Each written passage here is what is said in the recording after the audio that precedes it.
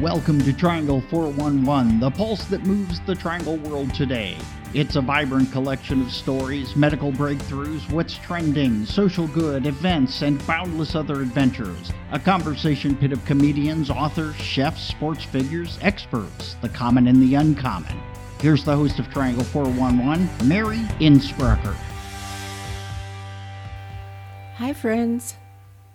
According to the National Christmas Tree Association, and yes, there is a Christmas Tree Association, if you can believe that, there are approximately 25 to 30 million real Christmas trees sold in the U.S. every year. And while it may seem commonplace to securing a holiday tree, there are some mysteries surrounding the outdoor vegetation we bring indoor every December. To Christmas tree or not to Christmas tree? That is the question, and we at Triangle 411 have the answer. We are going right to the source on this one. The Back Acres Christmas Tree Farm in Raleigh, North Carolina, is family-owned and was founded by Frank Barick after he retired from the North Carolina Wildlife Resources Commission. Receiving Best of Honors and featured on ABC National News and other outlets, Brad Barick of Back Acres is here to walk us through it. And that's Back Acres, like your back aches. Achers. Welcome, Brad. Thank you. It's nice to be with you. Well, we're happy to have you tell us about everything, the good, the bad, the ugly with Christmas tree shopping. And, I want to start with this before we get into those particulars. The name of your farm is very interesting. How did the farm get its name, Back Acres? My brother and I, as young kids, named the farm. We always had an aching back after Dad worked us all day. So that's how we came up with Back Acres. And then when Dad started selling Christmas trees, it became Back Acres Christmas Tree Farm. That's a cute story. And while we're speaking of the farm, give us a brief history about it. Well, the farm has been in the family now over 70 years. My father started planting pine trees in 1978 as he was preparing to retire from the state of North Carolina. And in 1983, he started selling the trees at lots like most people do. And after a couple of years of that, he decided, well, no, we're going to have a choose and cut where people can come to the farm and choose their tree. And at that time, I think he had 3 or 4 different species of trees, like the Virginia pine, the white pine, and cedars. And then he would also sell the Fraser fir trees that are cut in the mountains. Later on, he started planting Leyland cypress, green giant arborvitae, and Carolina sapphires.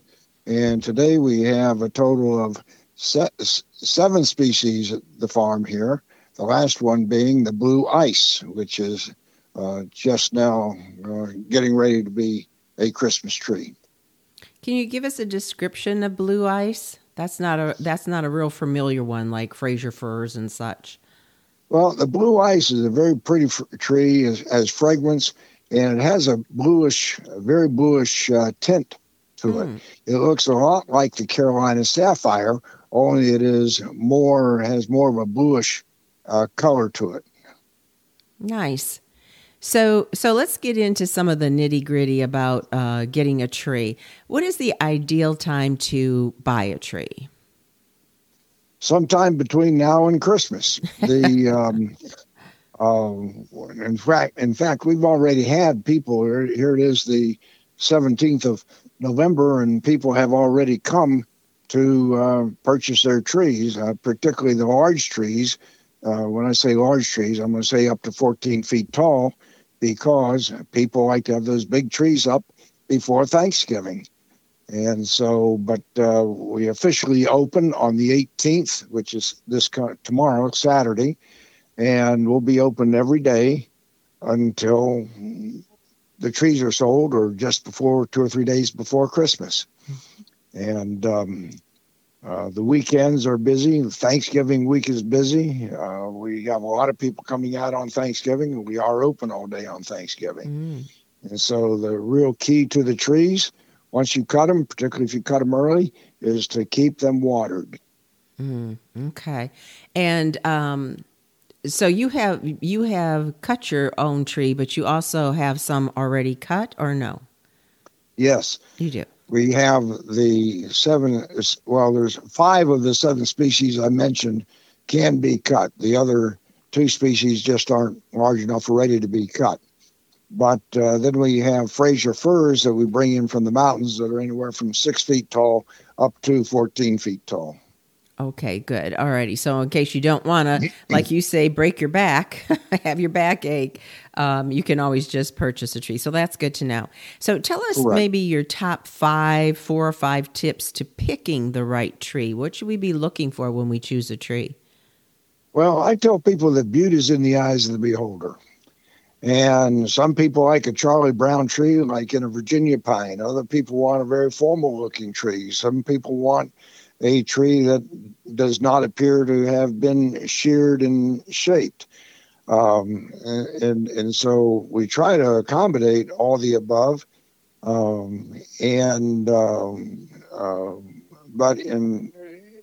for people who really want to get a nice tree, why they want a straight trunk and they want the fullness of the tree. And the different trees are going to be decorated differently because of the limbs and the strength of the limbs. The Carolina sapphires, Leyland cypress, and green giant arborvitaes are not going to carry the heavy ornaments as the Fraser fir or the Virginia pines. Interesting. And I've heard some concerning things about the cedar's thorns. Well, the cedar is a very fragrant tree. The red cedar is a very fragrant tree, and very, very nicely shaped, but it has tiny thorns in it, and they do have this cedar sap, so they're very difficult to see. They're almost transparent. So when I see customers with young kids, I tell them about the needles, the little thorns in the trees, because they are so difficult to remove if the young child gets them in their finger. Okay, so lots to know about this, more than people might have thought. What do you think is, and I know you're saying beauty's in the eye of the beholder, but do you find one tree is more popular than the other going out the door at your lot? Well, we sell more Fraser firs than any other tree.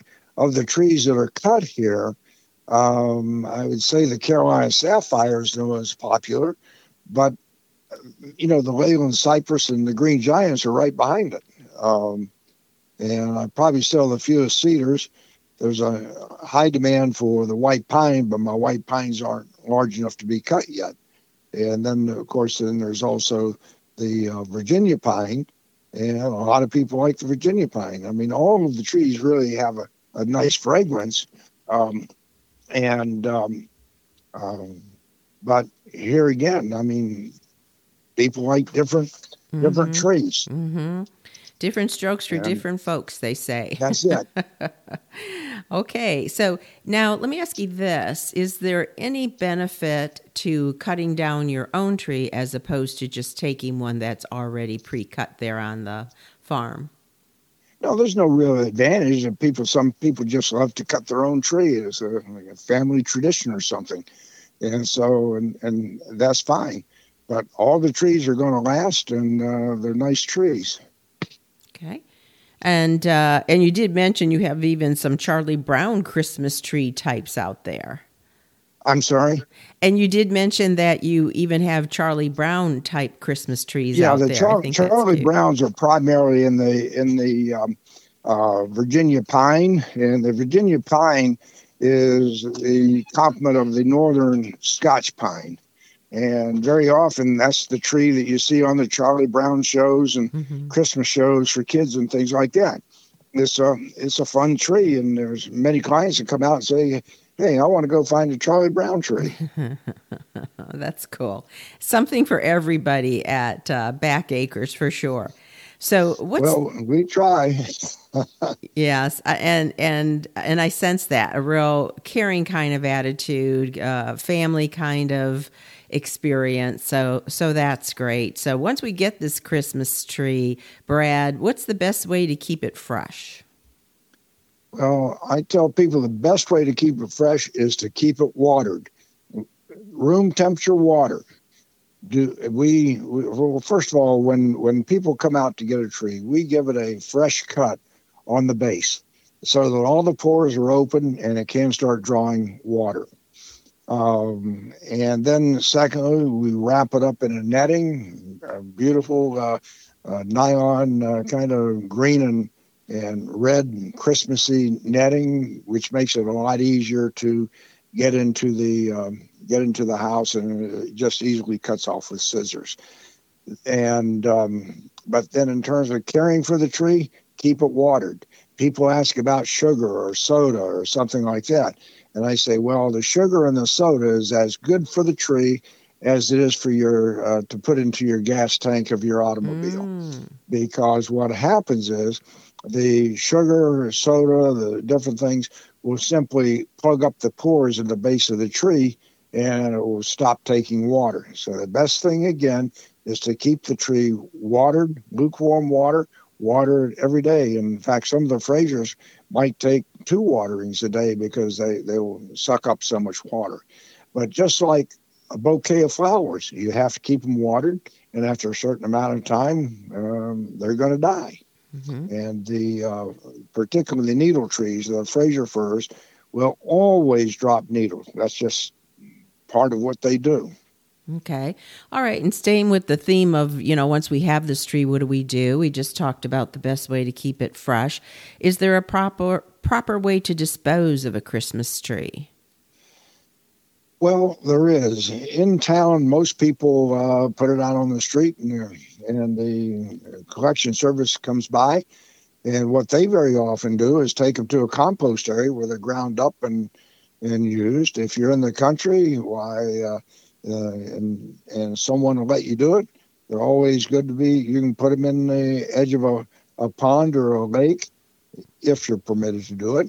And a lot of times those are nice fish beds for the bass and crappie of fish. And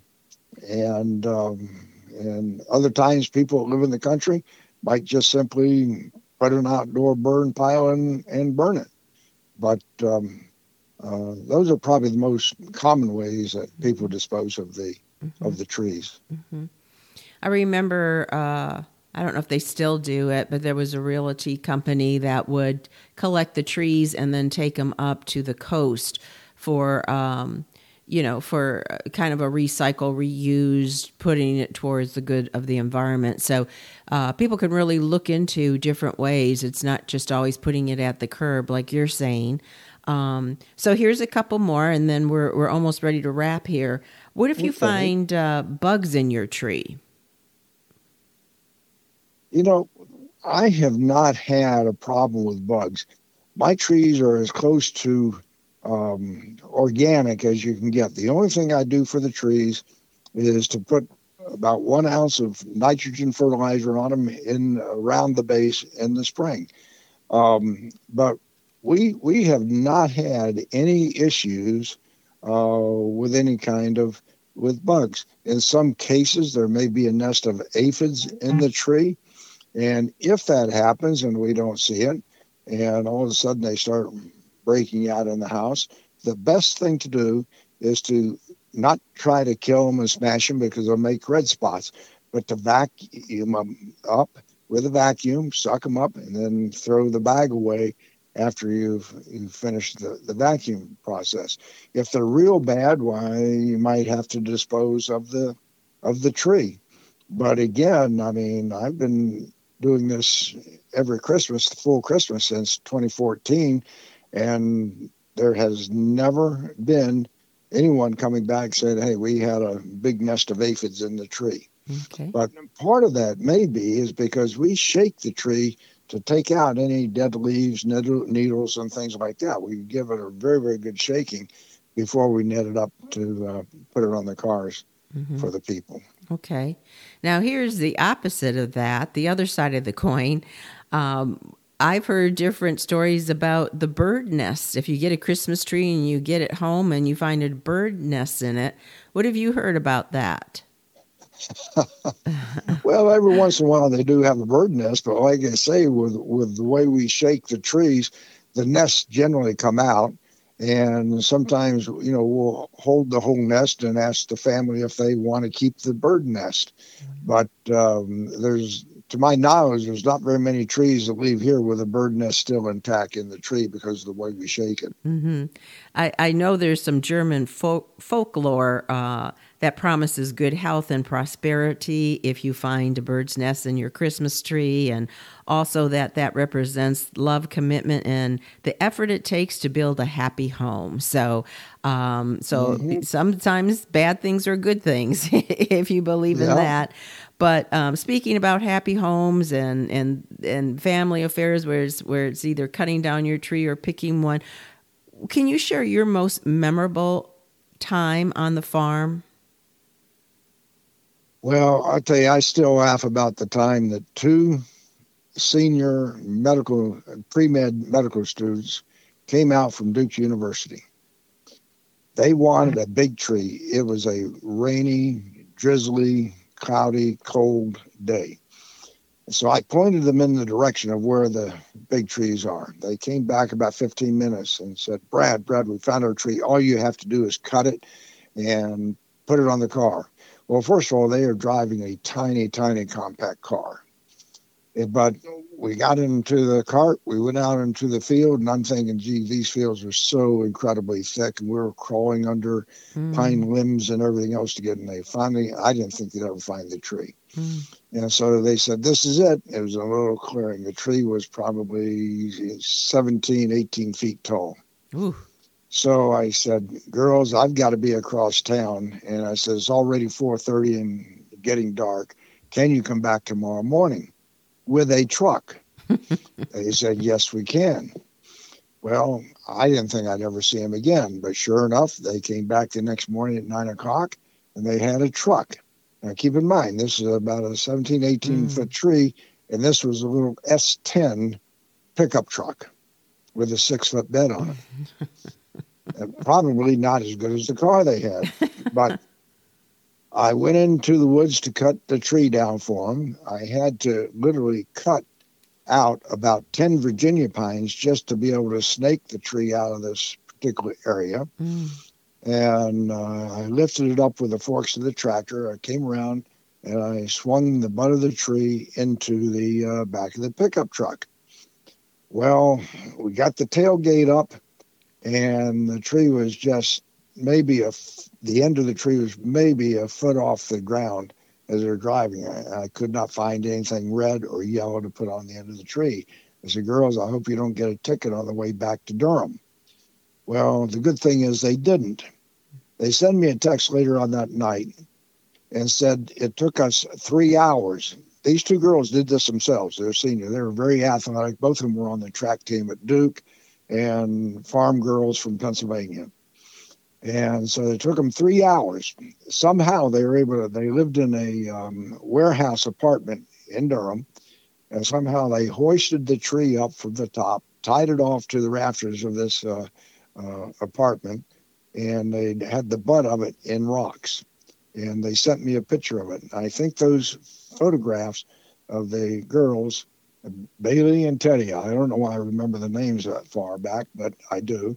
And they're standing beside the truck with a tree hanging out the end. And then I think there's another photograph of the where they had it decorated and had put lights down the tree. So, but that's probably the most memorable event that we had here. That's quite a story that I recall. So wow. Like I say, there's photos of this tree and the girls on the website. And would you please give us that link? Give us your website. Backacres, ChristmasTreeFarm.com. One more time. Backacres, christmastreefarm.com. And again, we're talking about not acres as in property. We're talking about your backache. So make sure you spell that. ACH, correct. ACHERS. Perfect. Well, thank you so much. I think that people will listen to this and glean so much information they never even knew before, and have a holly jolly Christmas. Well, thank you. And if anybody does have questions that listens, they're more than welcome to call. Okay, thank you. Thank you. Well, it's time to high five and say goodbye. I'm Mary Innsbrucker for Triangle 411, hoping that you got a lot of information. I sure learned some things today. And today's pocket: keep the spirit of Christmas alive all year.